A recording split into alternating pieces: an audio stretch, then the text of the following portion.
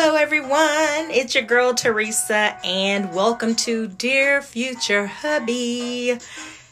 Tonight I am your host. My name is Teresa Reese and y'all know how I do it. I am going to read a poem from my book of poetry and it's called A Strong-Willed Mind, Healing Scars Over Time Through My Poetry. The poem on tonight is going to be If You Can Do It. If you can do it, so can I. The words I can't, when combined, are a lie. I have watched you and I've listened quite a few times. I've even rehearsed a couple of lines. Is it meant to be or not? You see? What is God's true purpose for me? Desiring this answer has me chasing my destiny. You've inspired me to stay the course, to go get mine instead of envying yours. 15 minutes of fame? No, more like infinity. Because not trying to be like you brings out the divine in me. I am beautifully and wonderfully made. In fact, I am unique. If you can do it, so can I. The words I can't, when combined, are a lie. I was born to dream, conceive, achieve, and succeed. So that is my poem for this evening.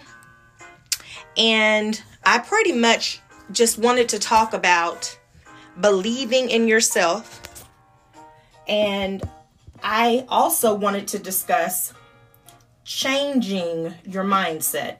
So however that goes, however it flows, that's what we're going to do tonight. I hope that's all right.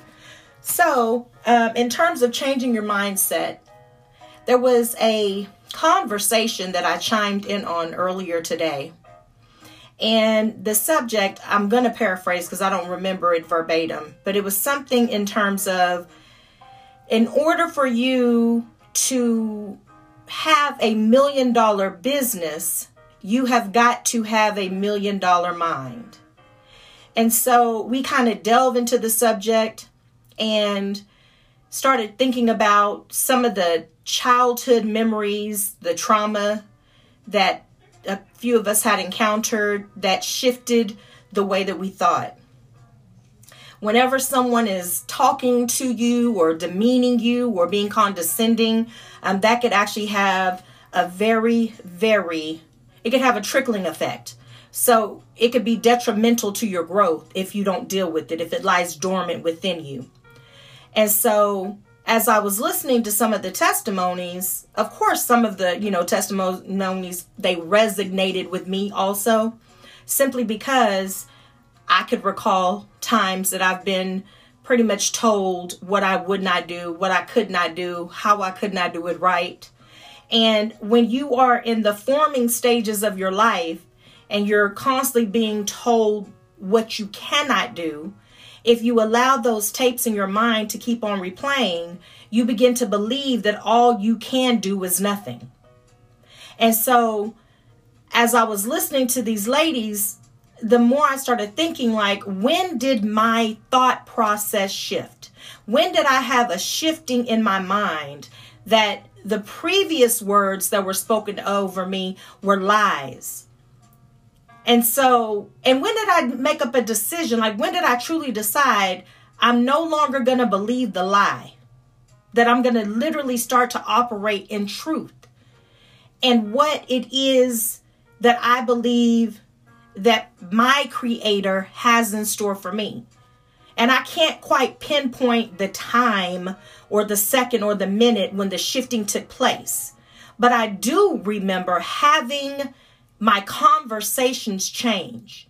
So where someone would, pretty much try to, I'm just going to use the example. If I remember one particular incident, I will never forget it, where I was in a meeting and it was a casual meeting, y'all. It wasn't even nothing serious. It's just like a casual meeting. And I remember asking a series of questions. And the person whom I called friend started getting anxious, I guess. I'm not quite sure. But ended up saying something to the effect of, "Don't be stupid, Teresa." And it caught me off guard. Like, you know how sometimes you get that feeling like, huh? Who you talking to? You know, I had a moment. I had an actual moment where I was like, did I just hear my name in connection to that word? And I pulled her to the side, because even I'm the type of person that I believe even when someone embarrasses or attempts to embarrass you, because they're not always successful, but even when someone attempts to embarrass you, what I have learned in my adult life is that I do not have to reciprocate that reaction. So what I chose to do was take the conversation outside of that atmosphere. And I made sure that I articulated that I'm not stupid. Now, my purpose and my intent of asking questions, I don't always care how someone else is going to perceive me when I'm asking a question, if at the end I get the answer that I'm seeking, in order for me to have the clarity that I need so that I can perform the way that I need to. So I literally was like, I didn't care if the perception of the people were like, "Oh my God, I can't believe she asked that question." Yes, I did ask that question, and I'm expecting an answer. And so, because I've had 2 brain surgeries and I don't look like what I've gone through, people have a tendency to have an unconscious bias toward what another person said was unseen disabilities. So because I don't look like what I went through, it makes people quick to be like, but you don't know how my brain is processing the information that you're giving me.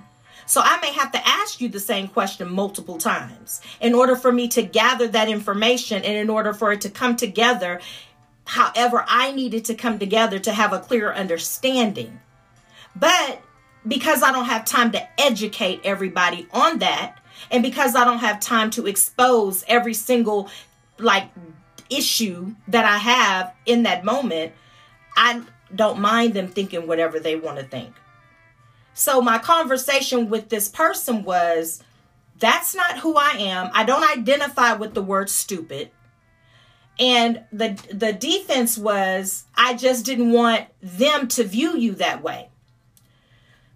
I believe that however a person feels about you, it will always come out of their mouth.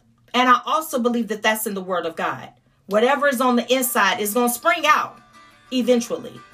And so even if this was a defense, the fact that this person whom I labeled a friend would have the audacity to literally put me on the same level as stupidity, that helped me to see how this person truly viewed me, whether they had thought it before and never said it, or whether they, so I just pretty much, or whether they said it and they've been thinking it the whole time.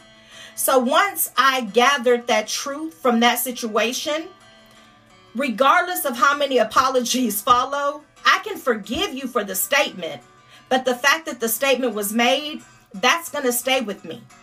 Because now I know how you view me. And if I know how you view me, where I once considered the type of relationship that you and I had being solid and a friendship, if I think that you view me, or because of what you've said, it seems as if you view me lesser than you, let me do you a favor and remove myself from the equation. Because I never want to be in a situation where someone views me lesser than them. I always want to be around people that see the value in me just like I see the value in them. My understanding is that the Word of God talks about edifying, to build each other up, that's what we're supposed to do. And a lot of times, based on maybe childhood drama, insecurities, whatever the case may be, people have a tendency to hang around people that they feel that are lesser than them or doing worse than them to make themselves look better or feel better. All of that is a wrong intent. That's the wrong type of energy. I personally would love to be around people that build me up and I build them up, and we're building each other up, because this life is not easy by any means. the whole process of living. We have our good days, we have our bad days, we have things occur unexpectedly all the time. The last thing that you need is to have someone in your life making you feel worse than you already feel, if that's the case. So I learned a valuable lesson, and I still love the person, but then you deal with people differently once you start to see how they view you. Good, bad, ugly, or indifferent. You just deal with them differently. And maybe part of that is the process of guarding your heart. Maybe that is necessary to be like, okay, I don't need to be as close to you, because if you're making these type of statements and it's in a very casual atmosphere, I don't want to see how dirty it could get if it becomes a very tense atmosphere.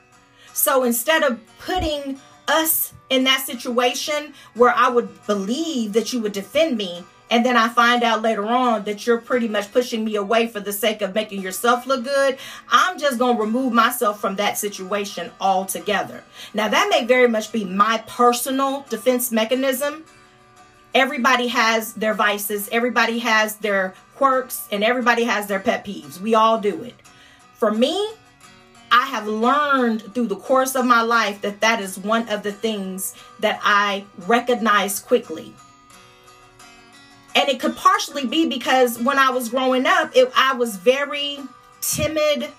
I let people say whatever they wanted to say. I let people treat me however they wanted to treat me. They would do me wrong and justify it.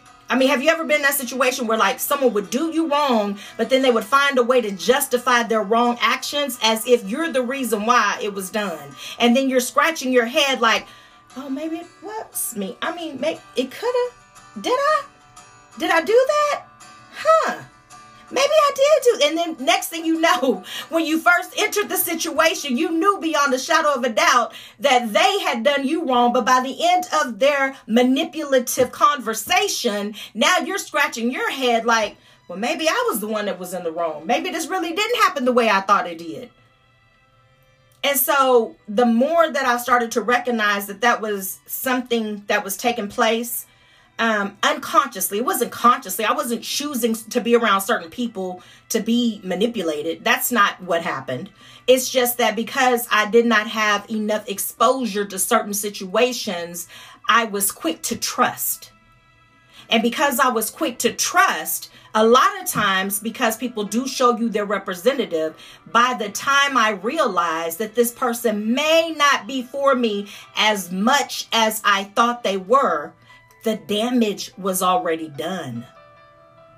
Now I'm trying to pick up the broken pieces. Now I'm trying to ask myself, how did I get here? How in the world did I get here? I thought it was my friend. I thought he was my friend. She was my friend.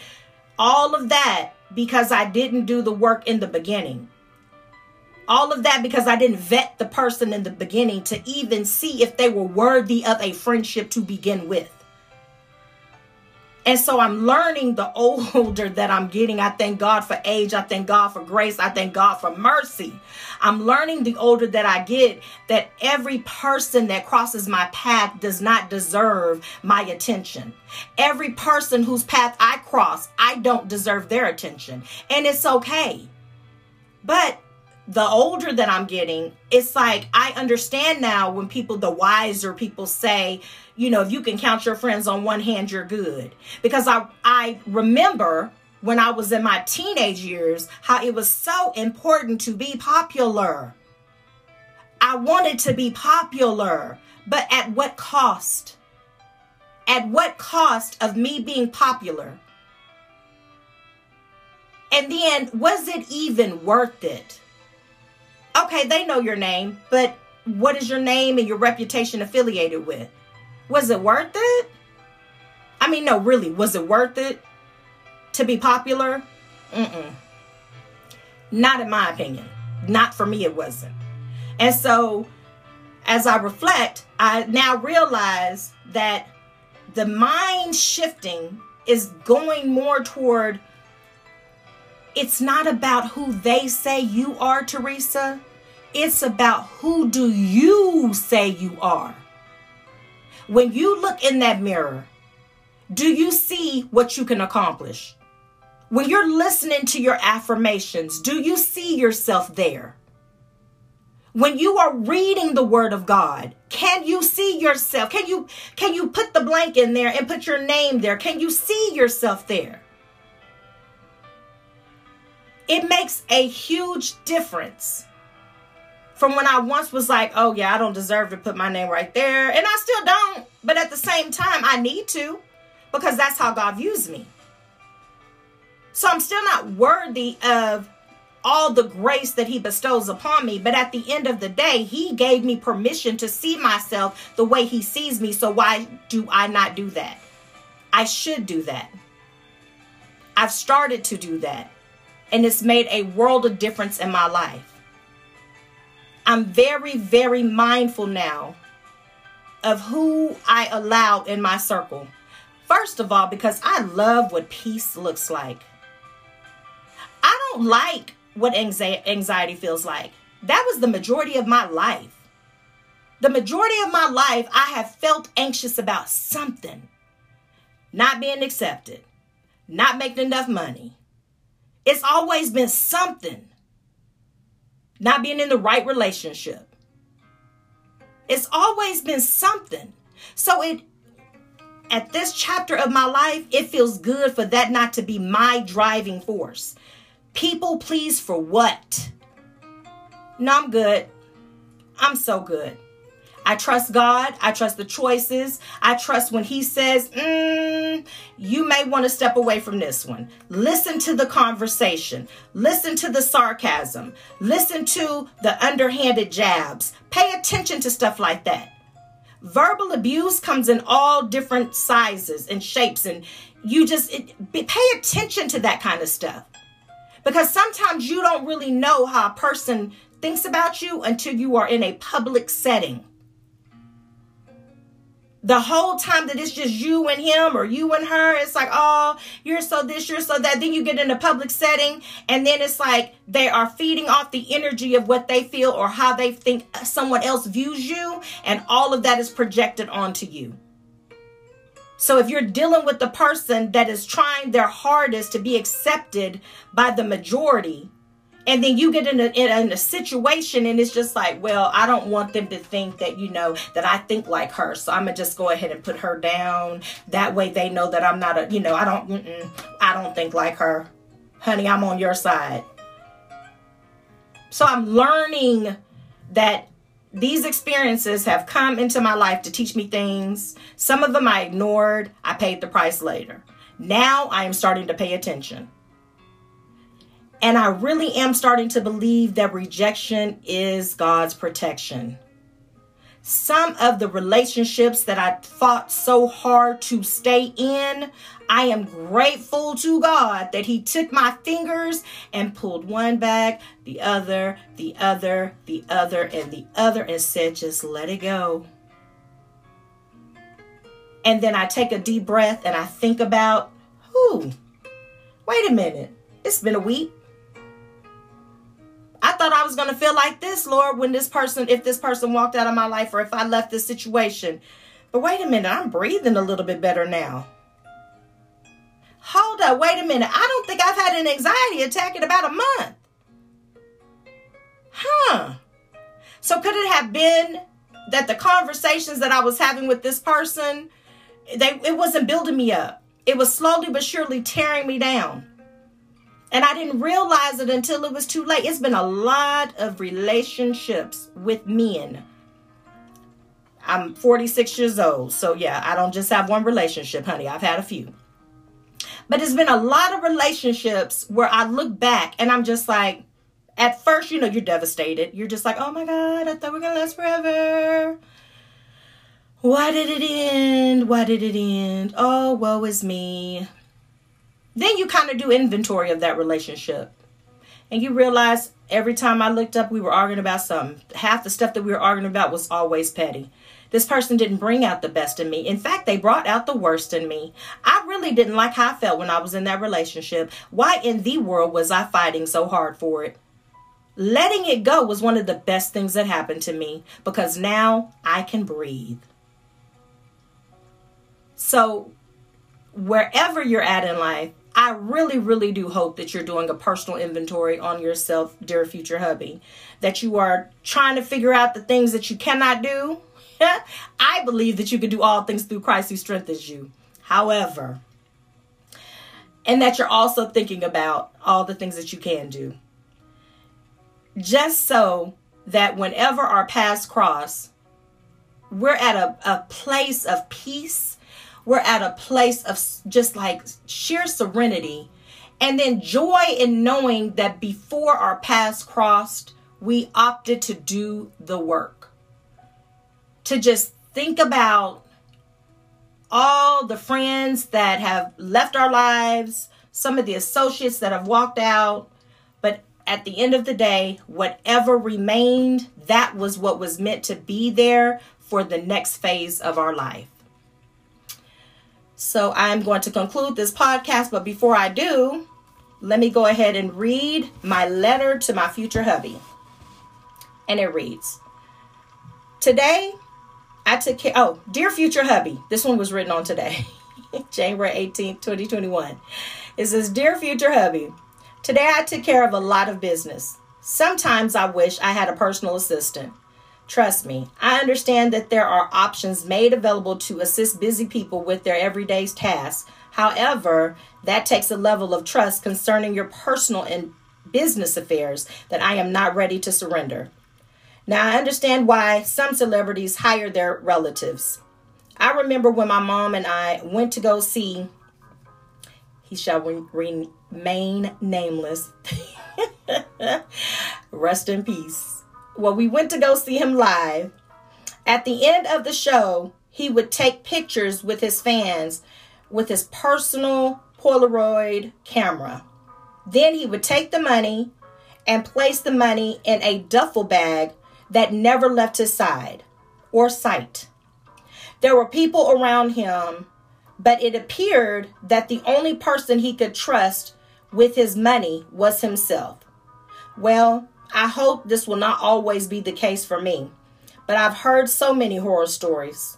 I pray you are well. I love you. Love, Teresa.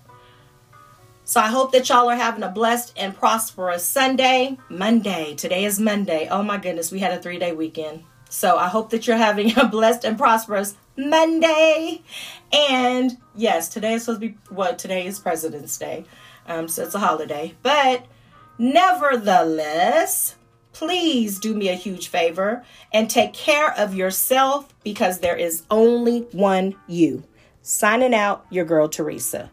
Bye.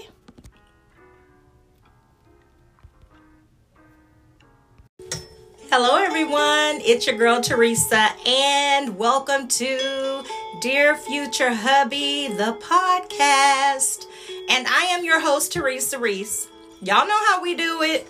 So I'm going to start off with an actual poem from my book of poetry called A Strong-Willed Mind, Healing Scars Over Time Through My Poetry. And the name of this poem is called My Unborn Baby. A very bright person I was sure you would be. And it may have been rough for us in the beginning. But that didn't matter because I wanted my baby. We started facing complications and I began to doubt. But I wouldn't dare blame God if you didn't stick around. I was very emotionally and physically drained. Yet I was certain that from God, new strength I would gain. So as I continued to pray, I kept hoping for the very best, putting total faith in God, trusting Him to do the rest. But if you left, I would not forget the fluttering I felt inside or your first kick. I wanted to give birth to you, my unborn baby, but unfortunately, I was plagued with a sudden miscarriage. My heart broke when I lost you, and the tears kept falling as I held you in the palm of my hand. You were, oh, so very small. You were beautiful with features so strong. Forever in my thoughts, you will always be. As God holds you near to His heart, I'll carry you in mind permanently. I will always love you May you rest in peace, my unborn baby. So tonight I want to talk about my miscarriage. I am the mother of 3 living children. However, I did experience a miscarriage. I was 4.5 months old, and I was battling not only the thought of having my baby, but I was going through a lot. So the father of the child, we hadn't known each other long. And of course, that was in the back of my mind in terms of, do I got to do the single parenting thing all over again? Is he going to be a present parent? Then he also was in some stuff that I just couldn't really co-sign for. And so I ended up, I started dating someone else. And the person that I was dating, he didn't make the situation better either, looking back. So he was very selfish, very self-centered. And literally, I guess the stress of it all, the stress of me being pregnant by this one dude that pretty much just had a very scary lifestyle, something that, I probably should have did my homework before I laid with him. But yeah, back in that day, I wanted what I wanted when I wanted it. And so, and the way he approached me made the whole situation more enticing to be with him, because he handled me in a way that I had never been handled. And so it literally took me by storm, and it put me off guard. And so, looking back, all it was game. But honey, he had some tight game. He had some tight game. So, needless to say, I ended up getting impregnated. I ended up finding out that he was not the most faithful of persons. And I'm sure he wondered many a times, how in the world did I find that out? However, if I don't do anything, I pray. So the word of God says that whatever is done in the dark shall be exposed to the light. And it didn't matter that I was from Austin and he lived in Dallas, and that I was new to Dallas. None of that mattered, because at the end of the day, God revealed to me everything about this man, the things that he never even thought about sharing. So when I entered into, yes, I was still pregnant, but when I entered into this new relationship, the person that I was dating, they always show you the representative, at least some people do. And so over the course of time, he started causing me more stress. And I don't know if it was intentional. I never know, because I've never really had a conversation with him after all of that went down. But I remember knowing that something was wrong. So I went to the hospital, and I'll never forget the nurse. She just gave me this look. And when she gave me the look, it was like that, oh my God, like, how do I tell her this news? And so I'm looking, she was checking for the heartbeat, or checking my vitals or something. So maybe it wasn't the nurse, I think it's the doctor. Anyway, this has been so long ago. I've had 2 brain surgeries since this.